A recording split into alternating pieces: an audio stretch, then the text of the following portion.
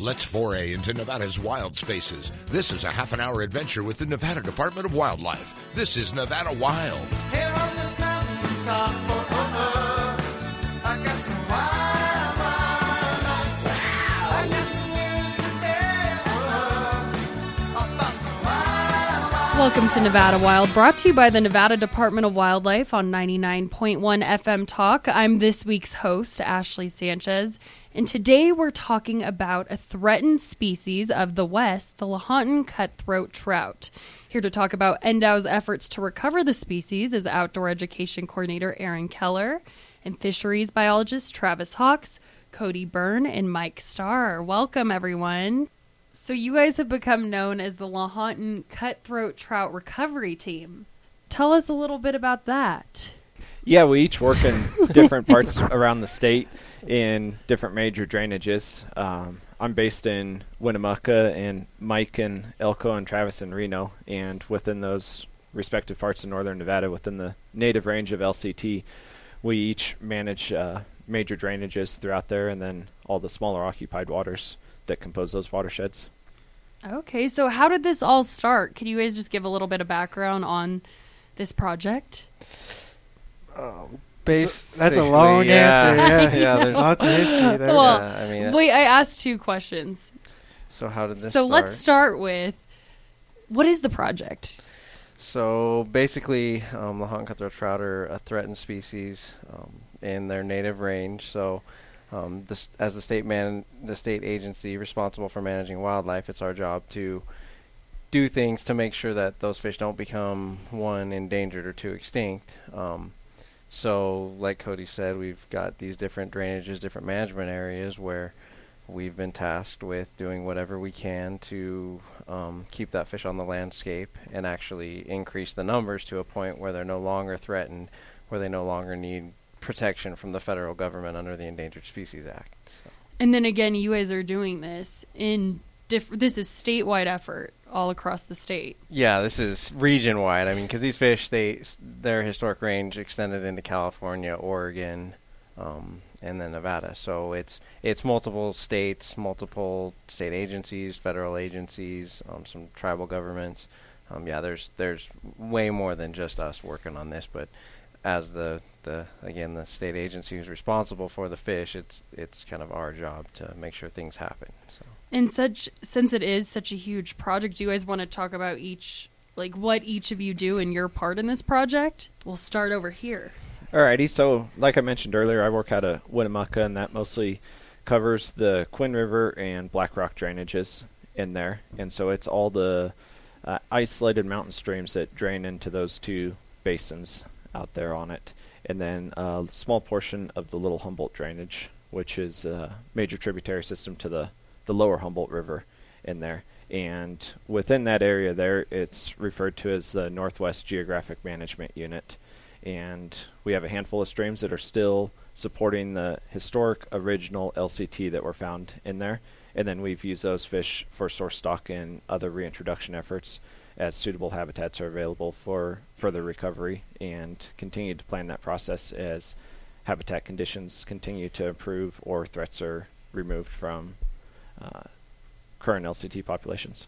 And so what does a day look like? You say we're working and we have streams. And that's what I still want to know what it is exactly. In the life of Cody Byrne. So starting about this time of year, our field season really ramps up, and it's going to be a lot of fish population surveys, and for a lot of those we use backpack electrofishers on that, and we can collect data on fish population estimates, fish distribution, can also sample the fish and get measurements on the length of the fish, weight of the fish, assess their body condition, and a lot of times every fish that we handle pretty much anymore, we also collect a small fin clip off of them for later genetic analysis to make sure the populations aren't being introgressed with rainbow trout, or to look at where they may have originally came from and how they're closely related to other populations, so we can better make determinations of what sources we use for reintroduction efforts. Right, so your genetic sampling is pretty important. Yeah, it's like I said, the last few years, it's pretty much been our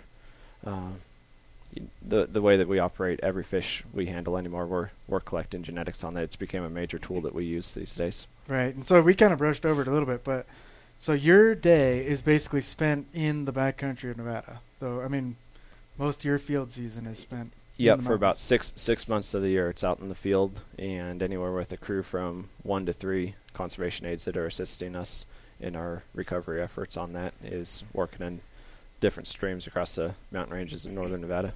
Sounds lot like of- a pretty good time. A lot of time camped out and a lot of neat country we get to see. Right on. It's probably a dream job for some people. For sure. Mike, what is your day?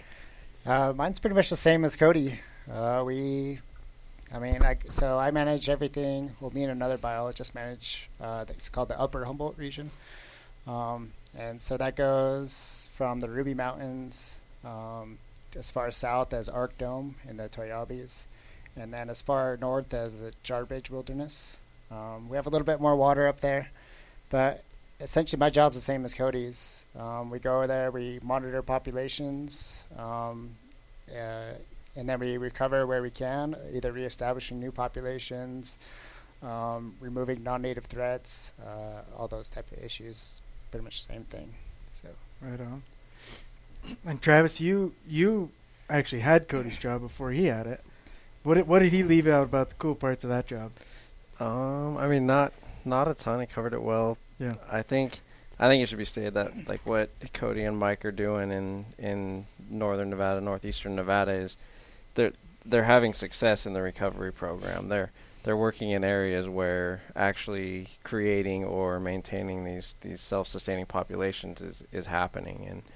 And you come over to where I'm at in the western region, and you've got bigger systems and more complicated systems, a lot more to deal with as far as different jurisdictions, different species. We've got every kind of species you can imagine over here, and just the feasibility of an actual recovery in the western part of the state is maybe not as attainable as it is for these guys. And it just needs to be said that they're actually recovering this fish to a point where we may one day get to see it off the endangered species list. Right. I So mean, we have the advantage in our regions in that most of our populations are small, isolated streams that aren't really interconnected, and so we have the ability to, just manage each because they're not interconnected. Right. We can just go in and we can manage each stream individually instead of a whole huge, large watershed like the Truckee. right. So you can manage them to actually see small successes all along the way, rather than just one big, huge success. Right. You can kind of chip away at it. Is there anything that you guys have been working on the last couple of years that you guys would want to kind of shine a spotlight on? The last couple of years in the Northwest GMU, the drought really hit us hard out Right. there. And so we had to kind of take a step back and reassess what waters are suitable for the long-term persistence of the fish out there. You know, we're kind of right in the middle of the northern central part of the state there, and it's not uncommon for our precipitation zone to be substantially lower out there than it is in western Nevada or eastern Nevada in there. And available habitat has become very limited out there, and so it's really led us to refocus and reassess where we're going and what streams are going to be suitable for the long-term persistence of fish. So a lot of our efforts lately have been redirected into habitat management and regular habitat monitoring, and that plays in closely with coordination with the federal land management agencies out there. Right, yeah. So you kind of brought up a couple good points. One is that you guys are trying to manage fish in the driest state in the union, which cannot be an easy task. And then the second one is all the different government agencies, the land management agencies, that are also kind of play a part in your guys' job, which I bet is kind of a tiptoe sometimes. So, but I think something a lot of people always kind of ask us, why? Like, what's the point of recovering this fish in the dry state in the nation where you've got streams drying up? Like, why are you doing this? And I mean, the simple answer is the implications of this fish going from threatened to endangered are huge and far-reaching, and it'll have an effect on, how public land is used, how permittees can graze their cattle, how recreational hunting, where you can go to recreational hunt. Streams that you can fish now, you may not be able to fish in the future if this fish goes from being threatened to endangered. So, and that's where we work with these other governmental agencies, BLM, Forest Service, and all try to work together to come to this end goal of recovering this fish. So. And I'm still curious as to when you guys started to see a need for this. When did this all start? Is that another loaded question? Mid-70s? Yeah, 75, Okay. So, I believe. Yeah, they were listed as endangered originally, and then 2 years later downlisted to threatened. And that was what, 1972? 1975, Yeah. reclassified as threatened. Yeah, and it was a century of, or half a century of, many different things causing this fish to kind of plummet in numbers. And it was different in all regions of the state. On this side, on the west side of the state, it was primarily, a dam, and one dam in particular, Derby Dam, that stopped the upstream migration of those fish out of Pyramid Lake every year.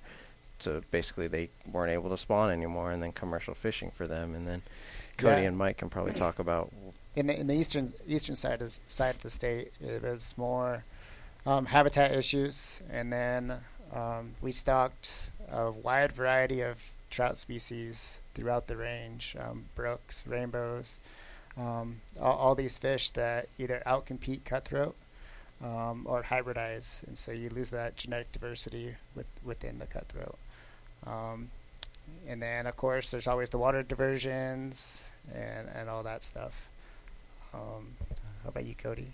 Yeah, habitat degradation, competition with non-native species, introgression with non-native rainbow trout, and just continual pattern of limited water availability are the major threats we deal with today. So it's a little different for each of the areas. Yep. And so you guys do stocking, throughout all of your areas. How do you make sure that doesn't interfere with this project?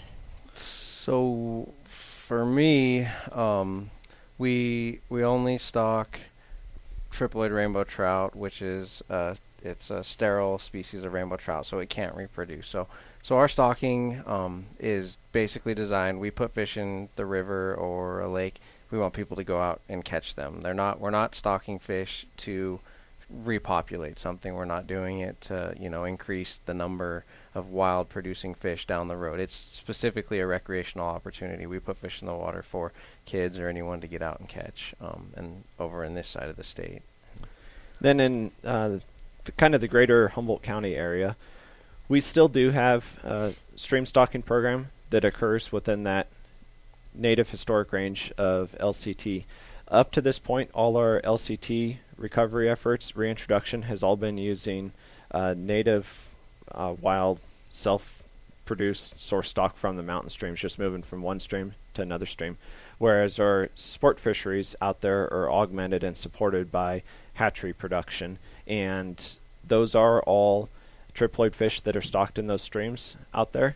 And then we also make sure that there's large geographic barriers between there. It'll just be on one side of a mountain range on there that there may be sport fish streams that are managed and receive active fish stocking plants on it. And then, say, the west side of a mountain range will just be native LCT fisheries over there that are being managed for recovery efforts on there. So we make sure that not only do we have that protection of triploid fish, which can't readily reproduce with LCT, then also large geographic barriers too on there to limit the possibility of fish being moved around in an unauthorized manner. Exactly. Well, that is all the time we have for this part of the show, but we have a lot more to talk about coming up after this break. You're listening to Nevada Wild. Long gone to Saskatchewan, where the getting's good. If you're getting gone, I'm gonna put my boots and my hat back on, 'cause I'm long gone to Saskatchewan. Long gone to Saskatchewan. If you enjoy listening to our podcast, leave us a review on iTunes and SoundCloud. For more information on hunting, fishing, boating, and all things wildlife, go to ndow.org. Now, back to the show. Welcome back to Nevada Wild. Before the break, we were talking about stocking in the different areas, but Mike, we didn't get to you yet in the eastern region. So could you talk a little bit about that? Yeah, so there's actually not much stocking in the eastern region as far as the small streams go. We still stock reservoirs and those types of waters.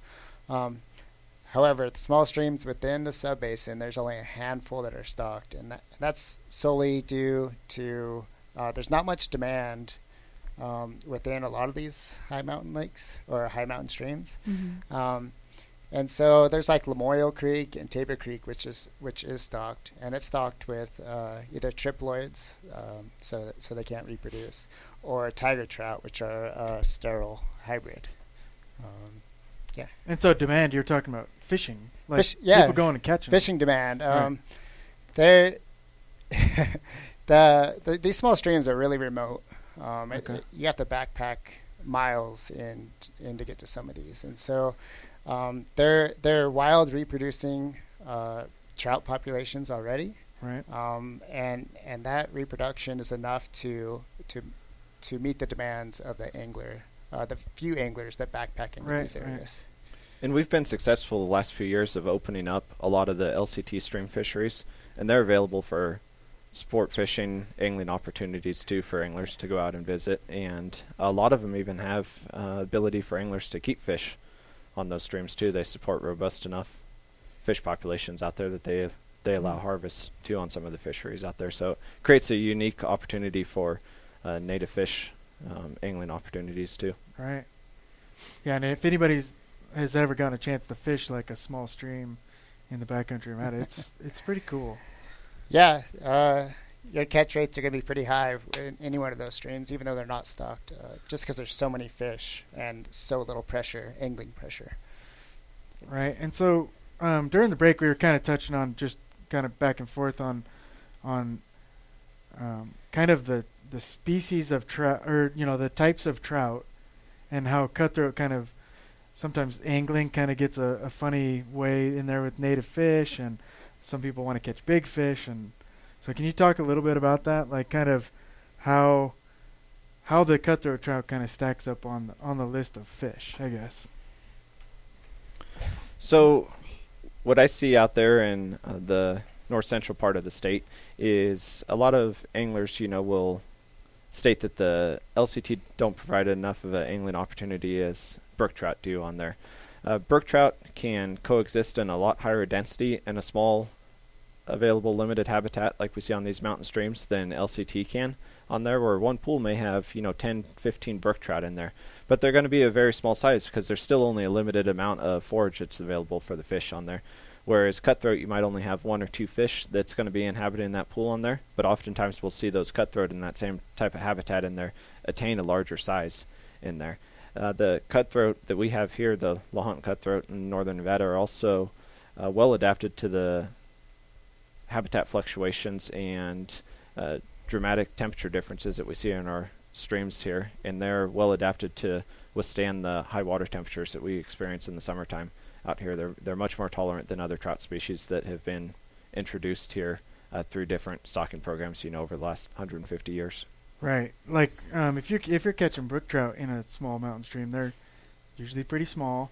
But I mean, there's some streams we have in northern Nevada where the cutthroat are getting 20 inches. They're getting pretty big fish. Yeah, those waters in the eastern region that Mike manages grow some large sized cutthroat out there. Right, it's kind of funny. Like, I mean, they're gonna be maybe a little bit harder to catch because they're a little bit older fish, kind of bigger fish, but. Yeah, well, what I thought was interesting is talking about just how different each area is that you guys are overseeing. So what are the biggest challenges that you say each of you would face? Yeah, in the eastern side of the state, it's non-native trout. That's the number one influence on cutthroat. We have, as we've mentioned before, the hybridization issues with rainbow trout, and then of course the competition with brook trout. And so we go in and we try to minimize or eliminate that threat and get these native fish reestablished. Around Humboldt County, it'd be limited available habitat. We only have a very small number of streams that are even perennial streams that have conditions suitable for supporting fish out there. And then within those areas, then we have those same issues that Mike just touched on of competition with non-natives, hybridization with introduced rainbow trout, and then some habitat degradations in those handful of streams that we have out there. There's, in our part of the state, there's only so many areas that we can look at for recovery efforts on there. There's just not an abundance of water out there.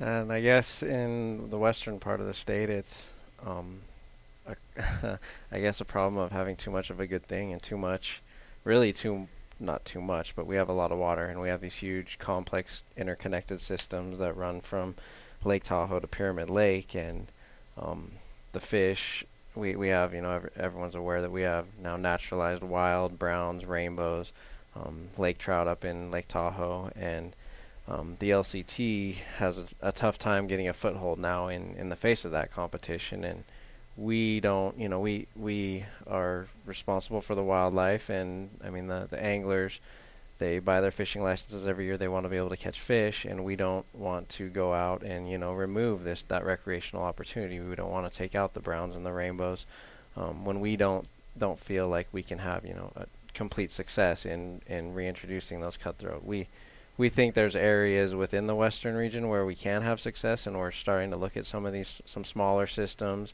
some tributaries to Lake Tahoe, where we think we can get wild reproducing cutthroat back and allow them to do their thing.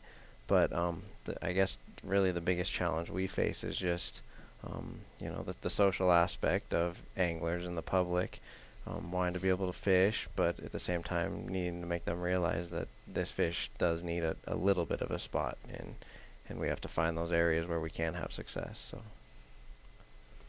And could we talk a little bit more, and we talked about it in the first half, but just the impacts this would have if you guys weren't doing a recovery like this? Like, I know we touched on it a little bit in the first half, but could you get into that a little bit more about just why this is so important that we're recovering this fish?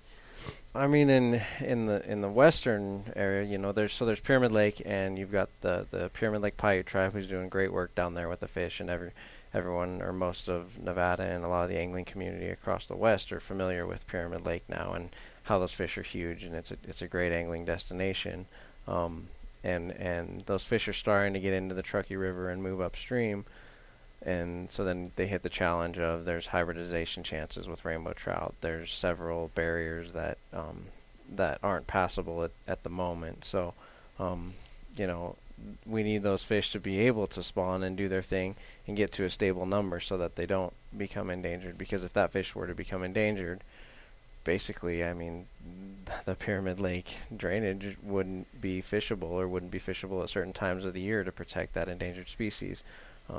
And then there's also, there's huge economic impacts to an endangered species, and the money that goes into that, and what people are allowed to do as far as, just municipal things, taking water, things like that. When there's an endangered species involved, it gets a lot more complicated. So over here, we're cognizant of the angling aspect of it. We want people to fish for them. We don't want to take that opportunity away. But we do want to improve the numbers. So, and I know there's a lot more that goes on in these other guys' regions. Yeah, I don't think a lot of people understand that. Like you said, you always get that question of the why. Right. They say how much for you, Travis, how much of Reno's drinking water comes from the river? It's crazy. All of it, it's yeah. Also, if you have an endangered species in that water, right. Everything is going to be heightened. The priority for that water is going to be a lot higher. Right, and towards that. And too, I mean the intrinsic value of a native species in its native habitat, where it evolved and then we showed up and botched it. Yeah, right. Come and ruin everything. So yeah. that is a huge part of it, and so that's where I'm at. But. And so I did write down a note that the U.S. Fish and Wildlife Service is stocking 35,000 LCT into the river. Right. Yeah, they work with us. We permit them to do that, and it's strictly, like we talked about earlier, recreational. They're not stocking these fish in hopes that 5 years down the road we're going to have these naturalized fish living in the river. They're strictly for people to get out and catch, and just a different opportunity. So aside from the rainbows and the wild browns that we have in the river, people can get out after these stocking events that just started last week and catch a native Lahontan cutthroat trout out of the river. Right. So this is just expanding the opportunity for anglers. Yep. And raising awareness for for the fish, and getting people to realize they are the native one. They are the one, because it's amazing how many people you would talk to that think that a brown trout and a rainbow trout rainbow trout is the state fish. Are native to the Truckee River. Right. And so there is a big difference, which is I think we're kind of shining a light on, in stocking fish for opportunity for people to catch, and then also for the restoration. So two different programs, which I think is really cool, and I think you guys are doing a lot of work spread all across the state that a lot of people don't hear about. Yeah, I mean, like what Cody and Mike do after they go in and they eliminate a threat out of a small stream, get rid of the brook trout or whatever, and then go back in that same year and stock it with wild caught cutthroat that they got from the next drainage over, and I mean, they can probably talk more on it, but.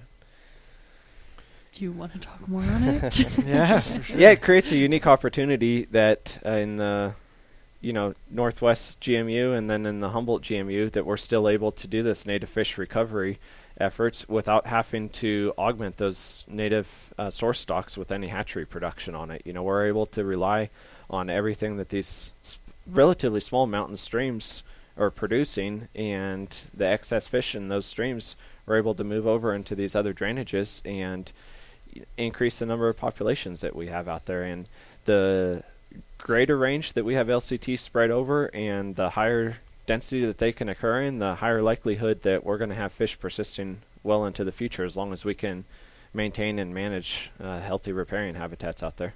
Right, which is such a cool goal. I mean, we have plenty of brookies. Like, let's not, everybody listening, we have plenty of brookies in Nevada.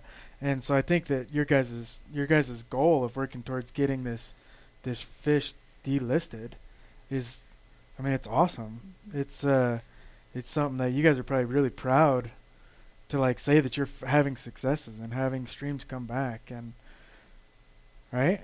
I mean, you guys are all nodding your head, not saying anything. Yeah. Yeah, They're proud. They're proud. Yeah. Their heads are nodding. They're humble guys we have on the show They're today. very So. humble. We're field biologists who don't like talking. Yeah. I talk more to fish on a weekly basis than I do people. Yeah. Well, keep working towards your goals, guys. You're doing a great job. Yeah, you guys are doing awesome. So, well, thank you all for being here. I know you guys aren't people. So I appreciate you guys coming in to talk about this. To hear more of our podcast, find NDOW on SoundCloud and iTunes. Also be sure to follow us on Facebook, Instagram, and Twitter. Thanks for listening.